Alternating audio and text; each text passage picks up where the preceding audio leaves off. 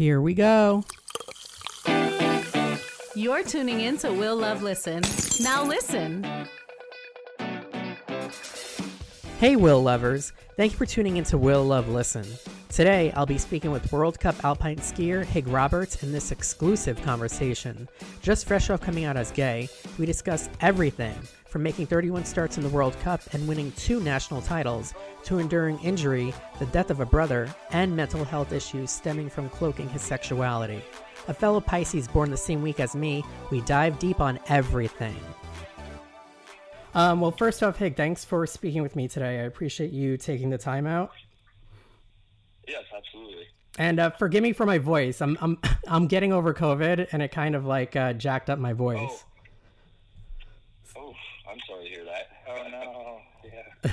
Well, I'm doing good now, but it's just my voice is still a little bit like hoarse, so I'm probably more conscious of it than anything else. Yeah, no worries. Glad you're okay. Thank you. And before I speak about like all your accomplishments, I just want to go back a little bit. Now, I understand you were born in Steamboat Springs, Colorado, and you started skiing very young, at 2 years old, if I'm correct. Yes.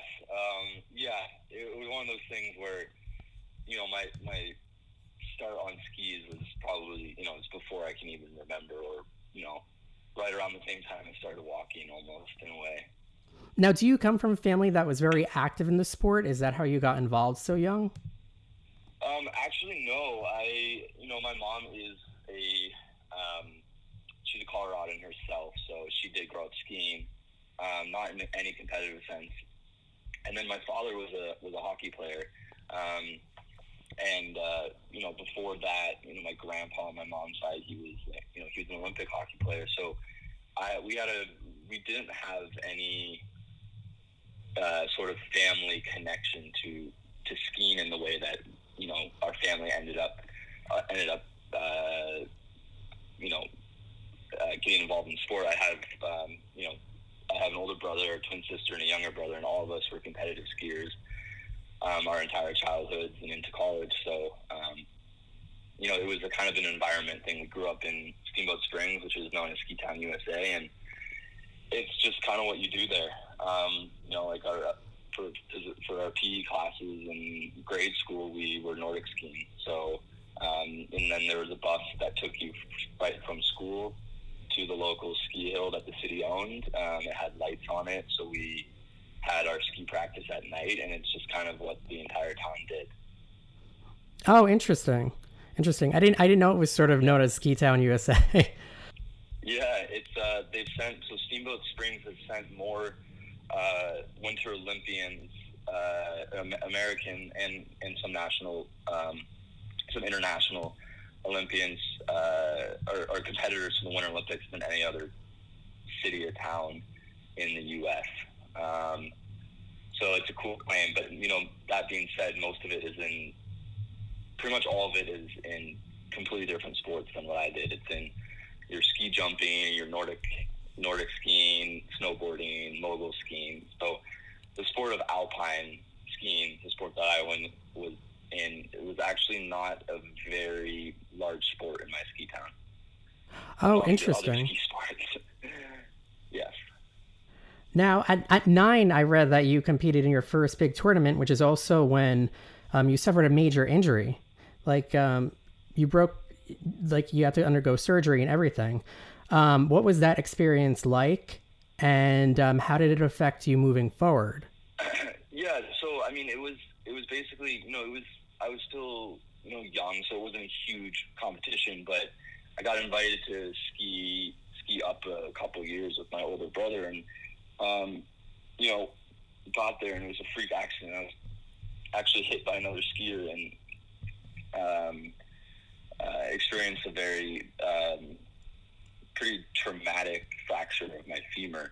And it was one of those things where I was kind of too young to understand how bad it could have been and what the consequences truly were. But in retrospect, the surgeries I went through and kind of that rehab, it was put to light that could have been it. That could have been not only the end of skiing, but it could have really taking me out of sports at a very young age. But ultimately, now that I look back at it, it was kind of it's kind of poetic justice, because experience that at a young age, especially for someone like me who, even up to that age, sports were already becoming my life, and I was an immensely competitive kid. So it really, put me in a very, underdog position right off the bat, which was a position I found myself in, all the way up until my retirement, was this fighting position. And it just taught me a lot from a very early start, that life is random, and you're going to have to work very hard to accomplish your dreams and survive in this sport. So lots of great lessons learned from that. Yeah, I give you credit too, because when I was reading up about it, the femur, I didn't know it initially, but it's like the longest and the strongest bone in the body. So it was like a learning lesson at a young age. So props to that. It is, yes. Now, ultimately, I remember very little from that day. Well, ultimately, you've gone on to just achieve tremendous success. 31 World Cup starts, U.S. ski team. You've won 2 national titles. What was that journey like? Because although obviously you achieved a plethora of success, I also was reading that it was also a depressing time for you, because obviously you were struggling with your sexuality, and your brother had unfortunately passed away. So if you could describe that time period in your life professionally and personally, I'd love, to hear about it. Because I think it's a good example that, sometimes how things look on the outside don't match what's going on, in someone's, inside and in someone's personal life. Yeah, no, exactly. I think, that's a big, it's kind of a big underlying takeaway from this story that is, not only relatable to athletes, but to people in general. It's this idea that, what appears to be the narrative is not necessarily everything that's going on, and we're all facing struggles within that.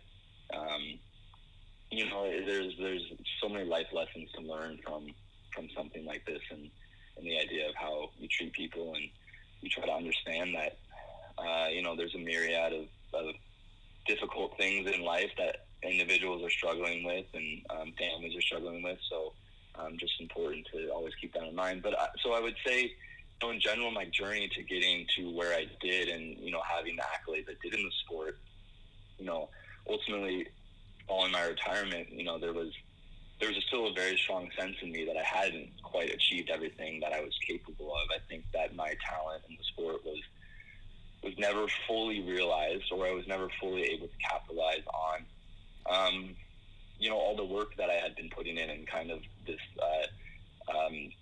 this dedication, this life dedication to an incredibly arduous and competitive, just insanely difficult sport, which is alpine skiing. Very individual sport. You compete for your nation, but you're in all reality, you're truly on your own in a lot of ways, and it's very dangerous, and races are won and lost by less than a fingernail, and I ultimately missed out on the Olympics by that, a similar margin to that. So it's heartbreaking. The sport it beats you down most days. So that being said, I was built the way I'm built as a person was very conducive to going far in the sport, in the sense that I was going to do whatever it took to achieve my highest dreams. And I will say the greatest thing about looking back on this is that I never thought I would have gotten to the level I did. It was always a dream come true every single time I stood in a World Cup start gate, or to even realize I did win some national titles, and at a certain point was the top skier in the country in that event. It's something as time progresses and I get further from the sport, I will continue to be very fond of. But from the get-go, I was going to be an underdog. I was a very small kid. I was underdeveloped for my age, and I had to develop different unique forms of skiing to compensate for that. And I had to do a lot of work on my own. would hide at the top of the ski mountain when strength practice was over so I could get more runs in, and my mom didn't come, when she came to pick me up. I was always, for whatever reason, being on skis and going down that mountain, even to the last time I did it, professionally, it was always something that felt incredibly right, even though I was going through all the other things that were happening in my life. And so, yeah, my path was very untraditional for your common U.S. national team skier. I kind of, dripped out of the pipeline at a young age in terms of the traditional development path. And I was a little bit of a forgotten athlete, one of the kind of bubble athletes for a very long time. And that led me into, a crossroads right before college where I had the opportunity to really, attempt to pursue a professional career at age 18, but I decided to attend Middlebury College and get my college degree and ski for, one of the better Division I NCAA programs in the country, with some great teammates. So I decided to do that. But while I was there, I was putting in the extra work to travel on my own and raise money on my own so I could continue competing across the world and lowering my world rank and, hopefully get a shot at racing at the highest level. And, I kept that Olympic dream that was always pretty far-fetched in my mind, but also driving me. I always kept that in mind during this. And then I got that opportunity after a very successful collegiate career.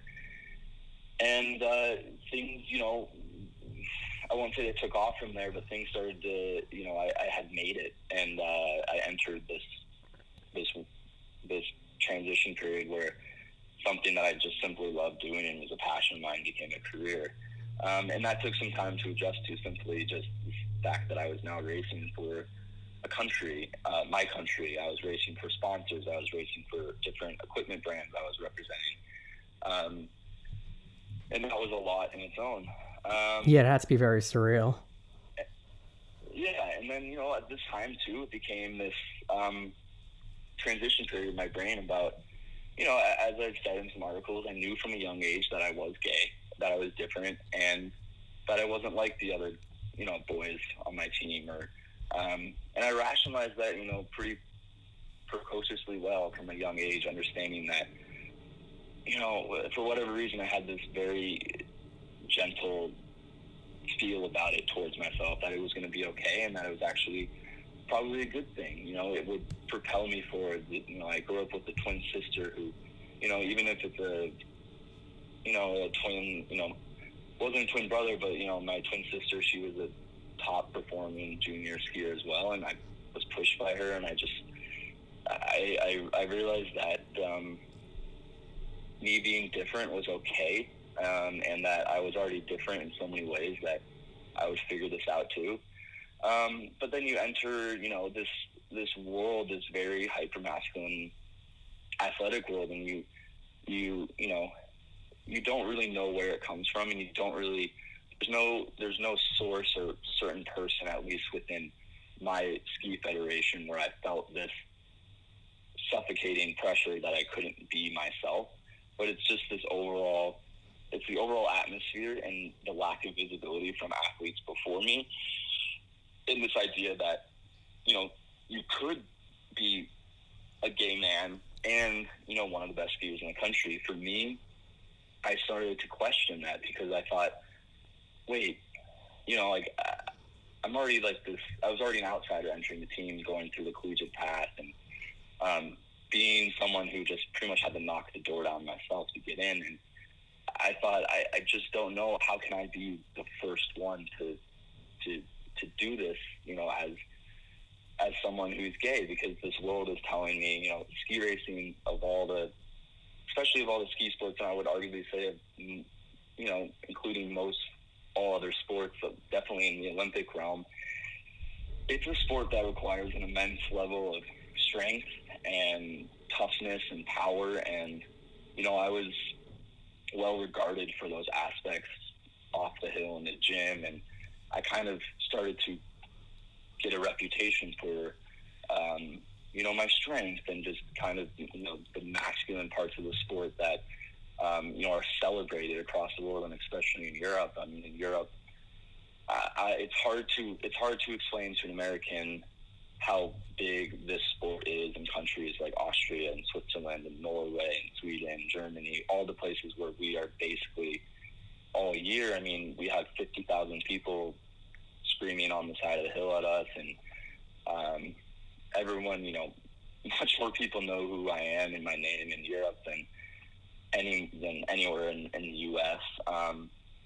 And you take on a very larger than life role there, and you're a racehorse. You're a lot of those big name athletes are the biggest celebrities in their country, and so it became this thing where I began to lose that confidence I had in myself at a young age that I would be okay being different in this space, and started to almost feel like my brain was playing a trick on me. Like, this is all some weird mental convolution that's going on. And it was certainly very heightened after my brother's death, which was a huge blow to me and my family. And it did lead to a short stint where I told myself I can't. I ultimately retired for a couple months and thought, I can't keep doing this. I can't leave my family. But I got back on my skis because my little brother, of all people, was the most supportive of this dream I had, and I wanted to fight for my family and give them something to cheer for. And that led me ultimately, I wish it hadn't gone that way, but it truly led me to some of the best years of my career, and I started skiing for something bigger than myself, and you were able to. Very important thing for me. Oh no, I'm sorry. I didn't mean to interrupt. I was gonna say, like, it seems as though like you were able to use it as like a driving force to further succeed. Absolutely, and it became a very I'd say inherently I do have like a lone wolf aspect to myself, where my journey to getting where I did require a lot of me staying up for myself and me just fighting for myself. And that's kind of what happened after my brother's death. And I learned some things too about I learned a lot through the grieving process and through being all of a sudden the kid on the team or the kid at the World Cup who, people weren't going to talk about it necessarily, but I was, in a lot of ways an injured, felt like an injured puppy to a lot of people. I was the kid who lost his brother, and I was going through this, I almost had to closet my grief and this pain that I was feeling off the hill, because the space of sports, it's so intense, and ski racing is in my opinion, it's a 99% mental game. When you get to the top level, what you do on the hill, it's after thousands and hundreds and hundreds of hours of training and preparation, you just rely on muscle memory, but your brain needs to be in the right space to perform. And ultimately, there's no room for kind of real life moments to get cluttered in there. So it was after my brother's death, I thought about coming out before my brother's death, but after that I learned ultimately I don't know where this space would exist for me to be all of these different things that nobody in this space has ever, encompassed a narrative of that complexity. And I ultimately, it became so much more difficult for me to understand my sexuality and denial and fear, and some bad problems with my mental health started to set in after that. And I want to be very honest and open and relatable to people on this front. Is I think there's a lot for me to say in terms of, and a lot I hope to change the way that sexuality and masculinity are represented in sports, but also with mental health.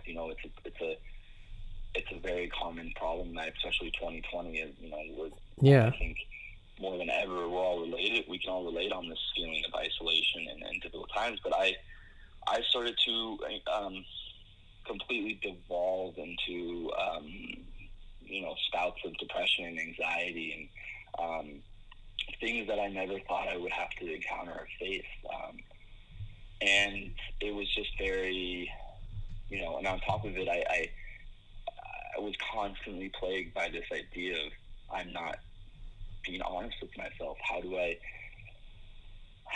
I continue to, the irony of it is something that, I will have regrets about, because this idea that, even on the days where I stood on top of the podium at a national championship, or, had incredible breakthroughs, there was almost, instead of being able to completely embrace those moments and feel the accomplishment of it, it was almost a relief. And I almost was surprised, like, I can't believe I was able to get that done with literally a brain that was on fire.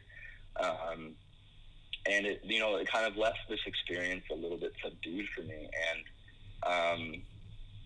ultimately there was times too when I was succeeding where I stayed away from the spotlight. I stayed away from people paying attention to me because I was worried they would figure me out. They would figure out that I was gay, that I was, not one of them. And so it put me in a very, unfortunately a hard position where I was pursuing and achieving my greatest dreams I could have ever thought of in this space. But also it was a nightmare because I couldn't fully realize it. So, it's hard to say, but, looking back, I think with the mental intensity and acuity you need for the sport to succeed, I can ultimately, make an inference here that not being able to be myself and not being able to be just an honest, open person, kept me from my Olympic dreams and kept me from realizing, a really strong, raw talent that I had. So it's tough to look back on, but, ultimately that's a big reason that I'm willing to tell my story and wanting to tell my story. I don't think my narrative is more important than anyone else's in the LGBTQ community, but I think that it's important to show that, even in these other spaces where, there hasn't been another openly gay man, and, I came out after my retirement, and, I'm hoping that narrative changes and the space opens up, and, that's a huge goal of mine, is to encourage that and to be a part of that change and part of that movement, because we could be missing out on some great athletes and some great stories and some things our society really needs right now. Yeah, absolutely. And especially in men's sports, there are, very few openly gay athletes. And, I give you major kudos for what you're doing, because I feel like, or at least I hope, it will sort of set a precedent where there's more men, there's more public figures in men's sports who start coming out. So it starts becoming less of a deal, because although being gay and all things LGBT are a lot more mainstream today than they were 10 years ago, there's still, in certain industries like sports, would you agree, this sort of scarlet letter around being gay within the industry? Which sort of leads me to ask, you had said there were certain points where you, particularly prior to your brother's death, where you considered coming out. Was there any particular reason that you held back? Meaning, such as, do you feel like it would have affected your career negatively, or do you feel like it would have sort of pigeonholed you, or like put you in a box professionally? Yeah, I mean, I think I'm already, I think that ultimately I was, it obviously was many days and years of considering this, almost on a daily basis, but, I thought that, where is the space for this? I was already on the outside in so many ways, and, from a selfish standpoint, as a person who was simply trying to survive in the sport, and that's what I was doing a lot of the time. I was someone, I was ranked top 15 in the world, but I had to break into that next barrier to be one of the best. And I thought that, ultimately it made me so, because I had not seen how that would have been accepted by, maybe another person. And I I tend to look to role models in life, and I have my entire life. And I I did always think, and I read stories of the athletes coming out, Jason Collins and Gus, who was pretty close to home in the sense that he was a skier, but, in a very different format, in a very different space. I read these stories, and it gave me so much hope, and it excited me. And I loved it, but I also was, I was scared that I would never get to that, because I just didn't see how it could work. Because not just with my nation, I had to, negotiate my space and, my position, garnering World Cup starts and all that. I had, close to 10 different types of corporate sponsors that I didn't know how they would feel about supporting an athlete. Which is rough, right, because you don't want it to have a negative impact, on your career or your business. So it's sort of like, that has to be a very, like, it's difficult because it's of all the different areas in your life it could affect. Yeah. And I was, there was, lots of my teammates, they were put into the national pipeline at age 16, and, they were selected at a very young age. It's an incredibly hard process to make it. I would say, there is a big participation of alpine skiing within the country. It's very concentrated in Colorado. I mean, actually, for your sake, and, I actually kind of consider the prime and the development of my athletic career to have happened on the East Coast, as I was in Vermont for parts of high school at a sports academy, and then I competed at Middlebury College in Vermont. There are a lot of, juniors and a lot of kids competing in the sport on the East Coast, and then you have the California region and the Utah region, and so getting selected to be within there was probably only 5 to 10 at most of us athletes selected for this, World Cup level type of skiing. The statistics of getting to that point are immensely slim. It's like 1 out of every, 500 kids that grow up doing the sport make it to that level. And I just thought, if I take that chance, I never know. I do, now I can, with some of the great support I've received from former teammates and coaches and, the U.S. Federation and Team USA and the Olympic Committee and people who have reached out to me, I do have to believe that it would have all been okay. But I also, the work I had put in to get to that level, I just was so nervous about sacrificing that. And how, I don't think if it could have potentially led to the end of my career, I think I do have to believe that I would have fought to make things right, because obviously that's not an okay result to happen. But with my brother's death and the mental issues I was going through from just the more basic standpoint, I didn't have the energy to really believe that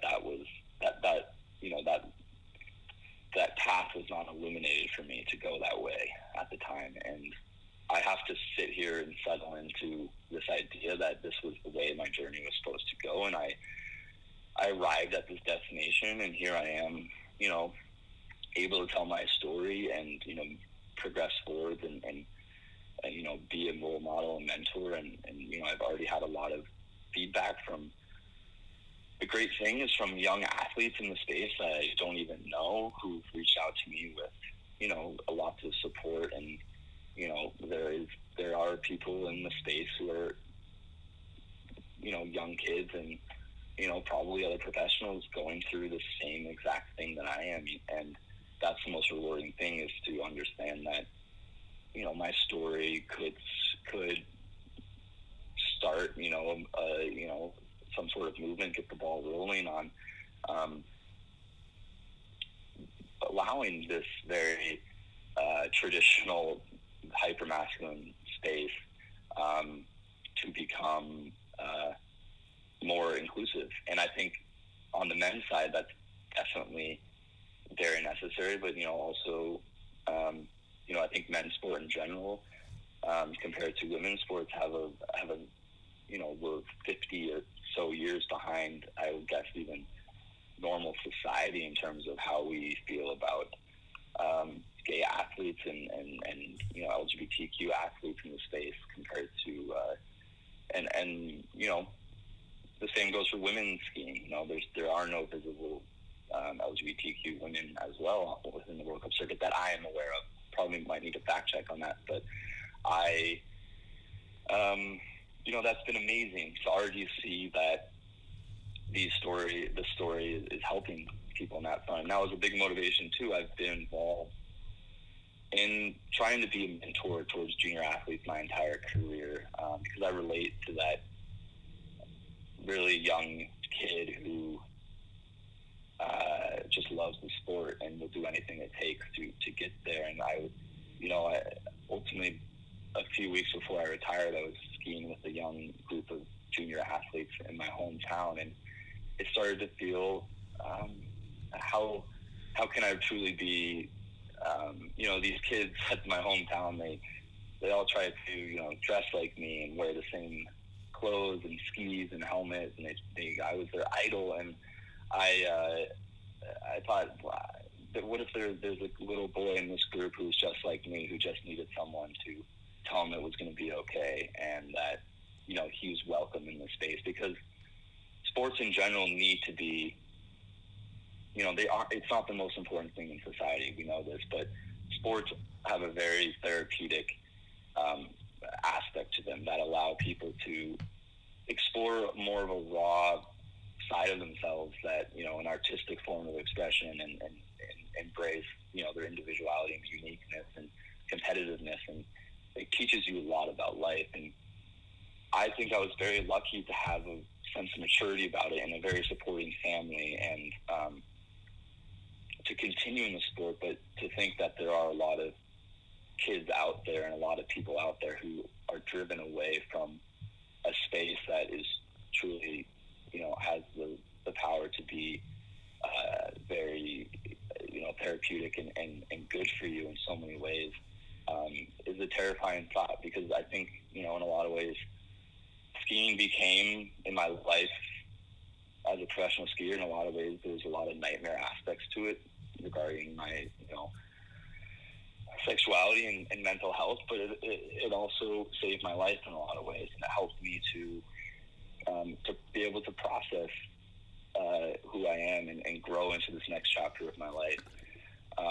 So I don't want to see other kids and people lose out on that opportunity. That's a really good point you made, because I feel like, with more professional athletes in men's sports coming out, it'll hopefully not deter people who want to be in the sport but are intimidated because of their sexuality.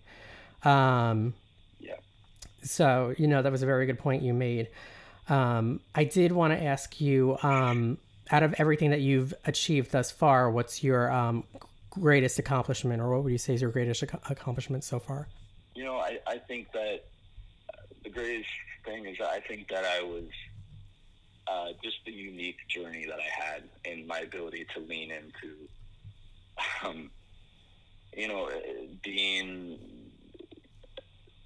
so different from, regardless of my sexuality, so different from any of my other competitors, both nationally and internationally, in the way that I did it, and the way that I survived doing it. I think my relentlessness to make it work was something that I'm incredibly proud of, and I've always I continue to surprise myself in the best way of like, whoa, I'm doing this. And I think that's just a really amazing thing to feel in life, is to set a lofty goal that seems ridiculous, and then you get there and it's almost surprising and shocking. And I think that was a theme throughout my career. Yeah, because it's like you're proud of my taking that that difficult route, and I definitely made it more difficult myself at times. But leaning into that, that was very cool. Obviously the national titles is an amazing thing to always have and to always claim as well. Yeah, because you're really like the definition of like the underdog who came out on top. So you have a great story. I did want to ask. Now I know you retired last year, and you how did the transition into finance come about, and what did you study at Middlebury? So I was an economics major at Middlebury, and the transition to finance, it came pretty naturally in the sense that I had, done internships within the space during, on top of all the ski training I was doing, I still found myself doing internships in consulting and private equity and investment banking during my college days, I had a really good opportunity, opportunity to move into that. I ultimately wanted to. That's a complicated question because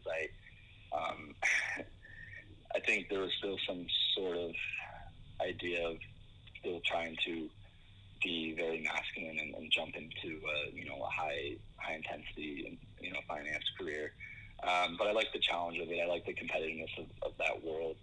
I was ultimately ready to start using my brain more and what I had invested in it during college. I've actually, resigned from that position and looking to move my career in a different way, and it was a great learning experience. Very interesting. Do you see yourself ever doing some sort of staying in sports to some degree, or doing some sort of like broadcast work, or whatever it be? Yeah, absolutely. So that's a big target of mine.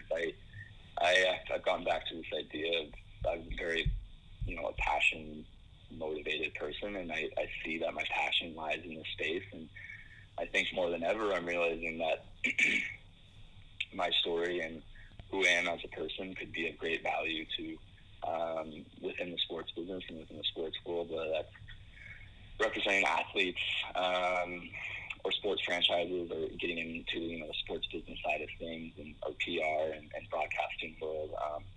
I want to get involved with the Olympics, and whether that's working with Olympic athletes or within the Olympic committee with Team USA. I think that I have to, as I'm making a commitment to staying true to myself, I would like to also stay true to how I see my career going, and that's what I'm doing right now. I'm moving to Los Angeles and trying to start envisioning building a career, getting back into that world, and hoping that I can add value there. Well, that's great. You gave me. It was a pleasure speaking with you because I was really excited for this interview, and I wanted to learn a lot about your backstory. And I think this is definitely something a lot of people could relate to.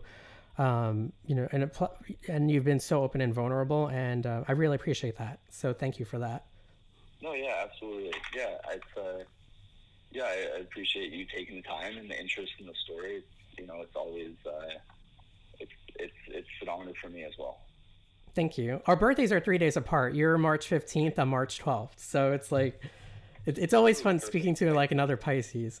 Yeah, we're complicated, huh? In a good way. We are. Yeah. My last interview was David's laughing. We'll talk about zodiacs all the time. I had interviewed the famous astrologer Susan Miller, and she said this is supposed to be like a good year for Pisces. So cheers to that.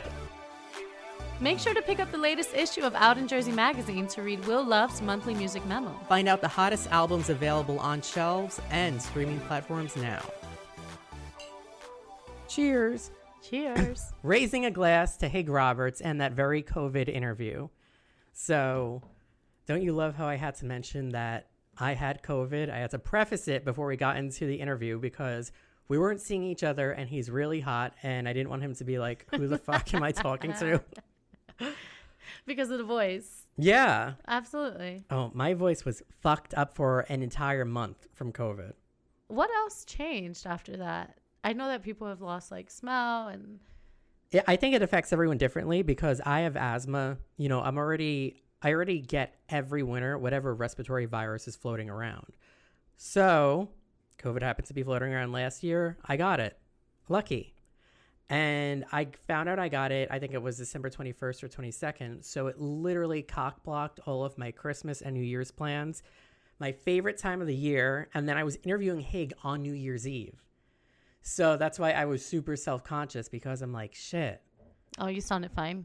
Thank you. It like, yeah, a little bit. It sounded like by default, it was a very emotional interview just because of my voice. But then once we got into the subject matter, it just got more emotional. Definitely the more serious, like thought-provoking of interviews. You have to give him props. I just love how all these people in sports are finally coming out because let's face it, we all knew being in high school about like a good percentage of like the jocks were like gay or at least bi.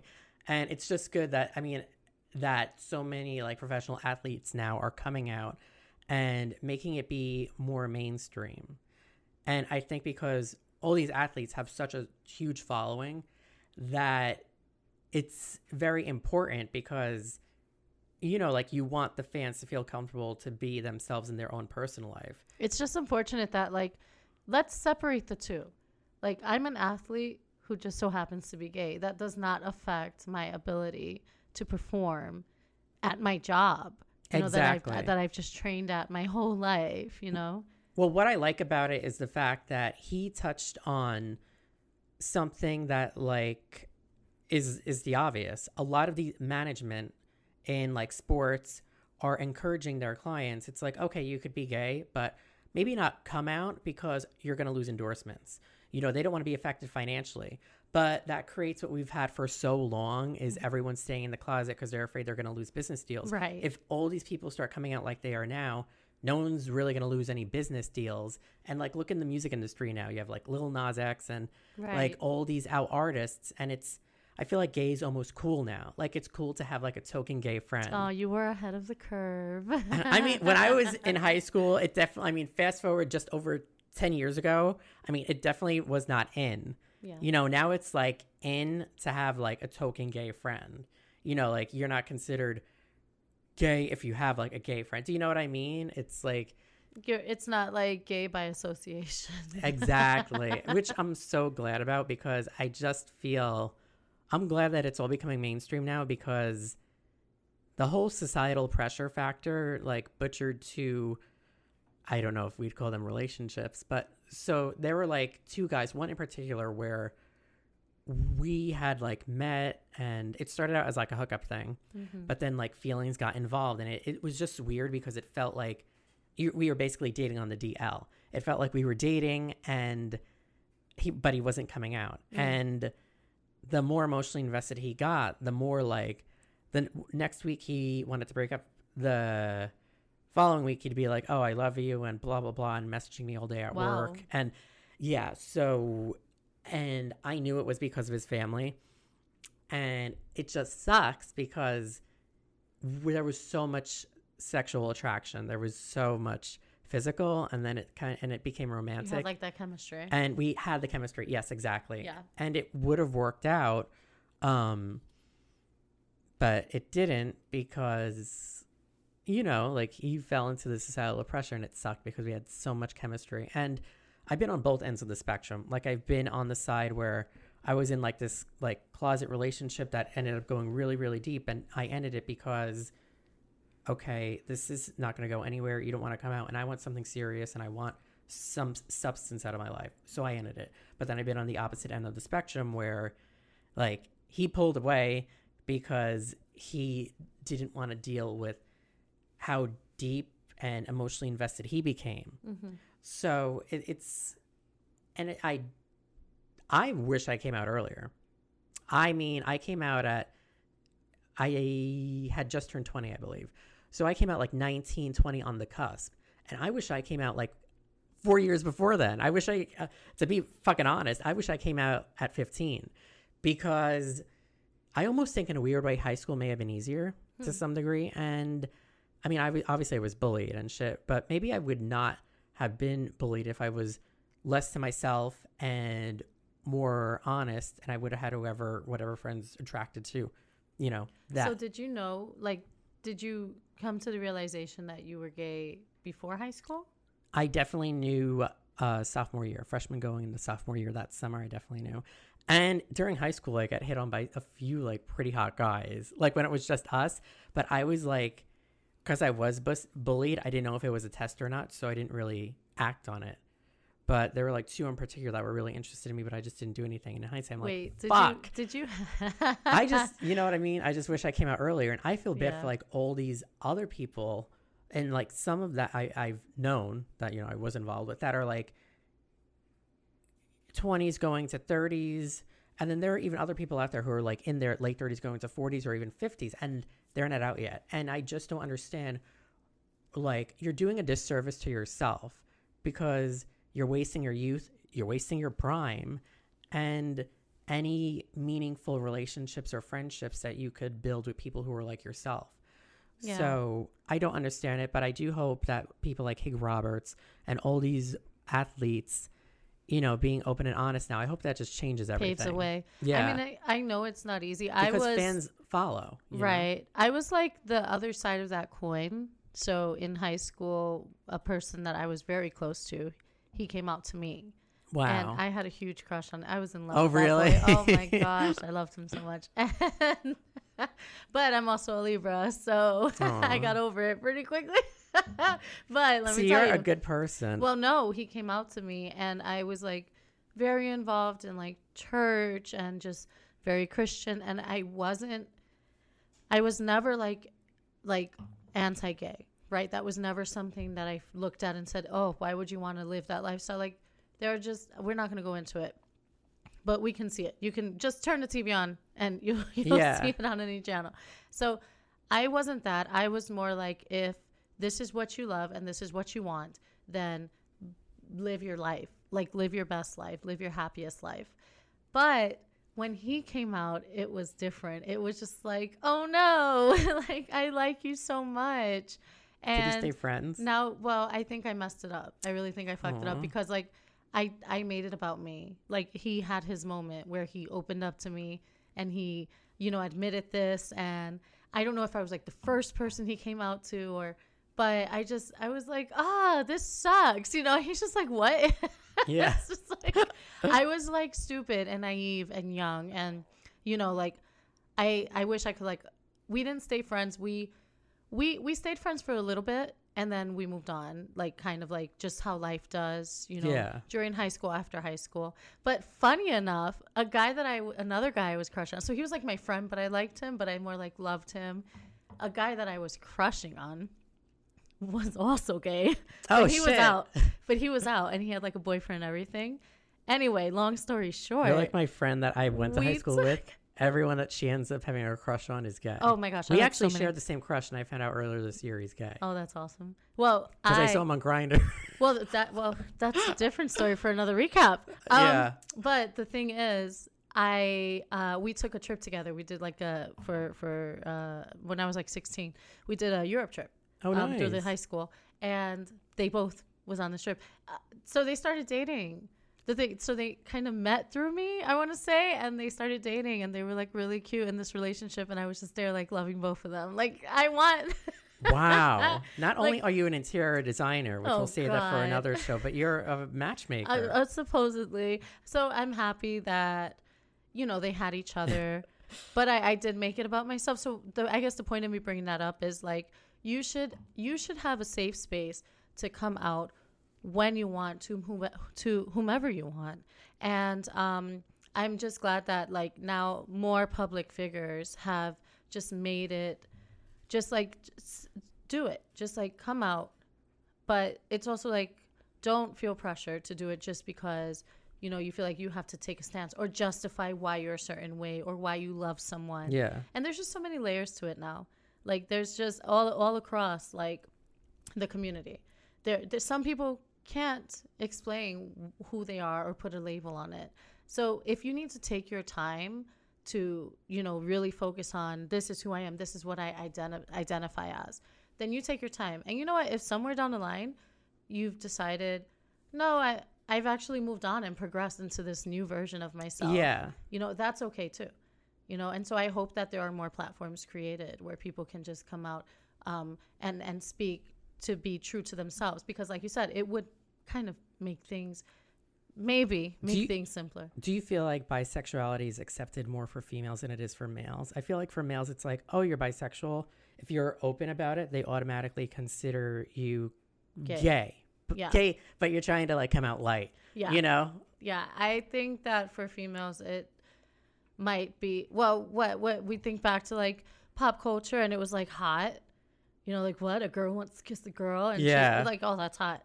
So I think it's like overly sexualized. It is. Like very overly sexualized. It's like this is what I'm attracted to. But and also I think on the other side of that, it's you're bisexual, but you've never dated a girl. And it's like, I know. No, yeah. what? Like, no, I'm attracted to who I'm attracted to. Yeah. Like, there's just, and I was reading when I came out years ago, I was also, when I started college, I took so many psychology classes, abnormal psychology, general psychology, sexual psychology. I took everything because and sociology. I was always fascinated with that. But we read studies where they, like all these doctors were doing long studies, like years, decades long worth. And they've come up with like 80% of the world is probably bisexual. That does not mean it's 50-50. You could be right. Maybe 90%. You could be like a female and 90% into men, but 10% into women. Same thing with like a male. You could be like, you know, 90% into women, but 10% into male. You know what I mean? Like, that's how I identify as 10% bisexual. yeah, and it's like, I just can't wait till that part's normal. Although, to be honest with you, I think with all this trans shit now, everyone thinks gay's a lot more normal. All right, we're going to clink. Oh, man. Cheers to that.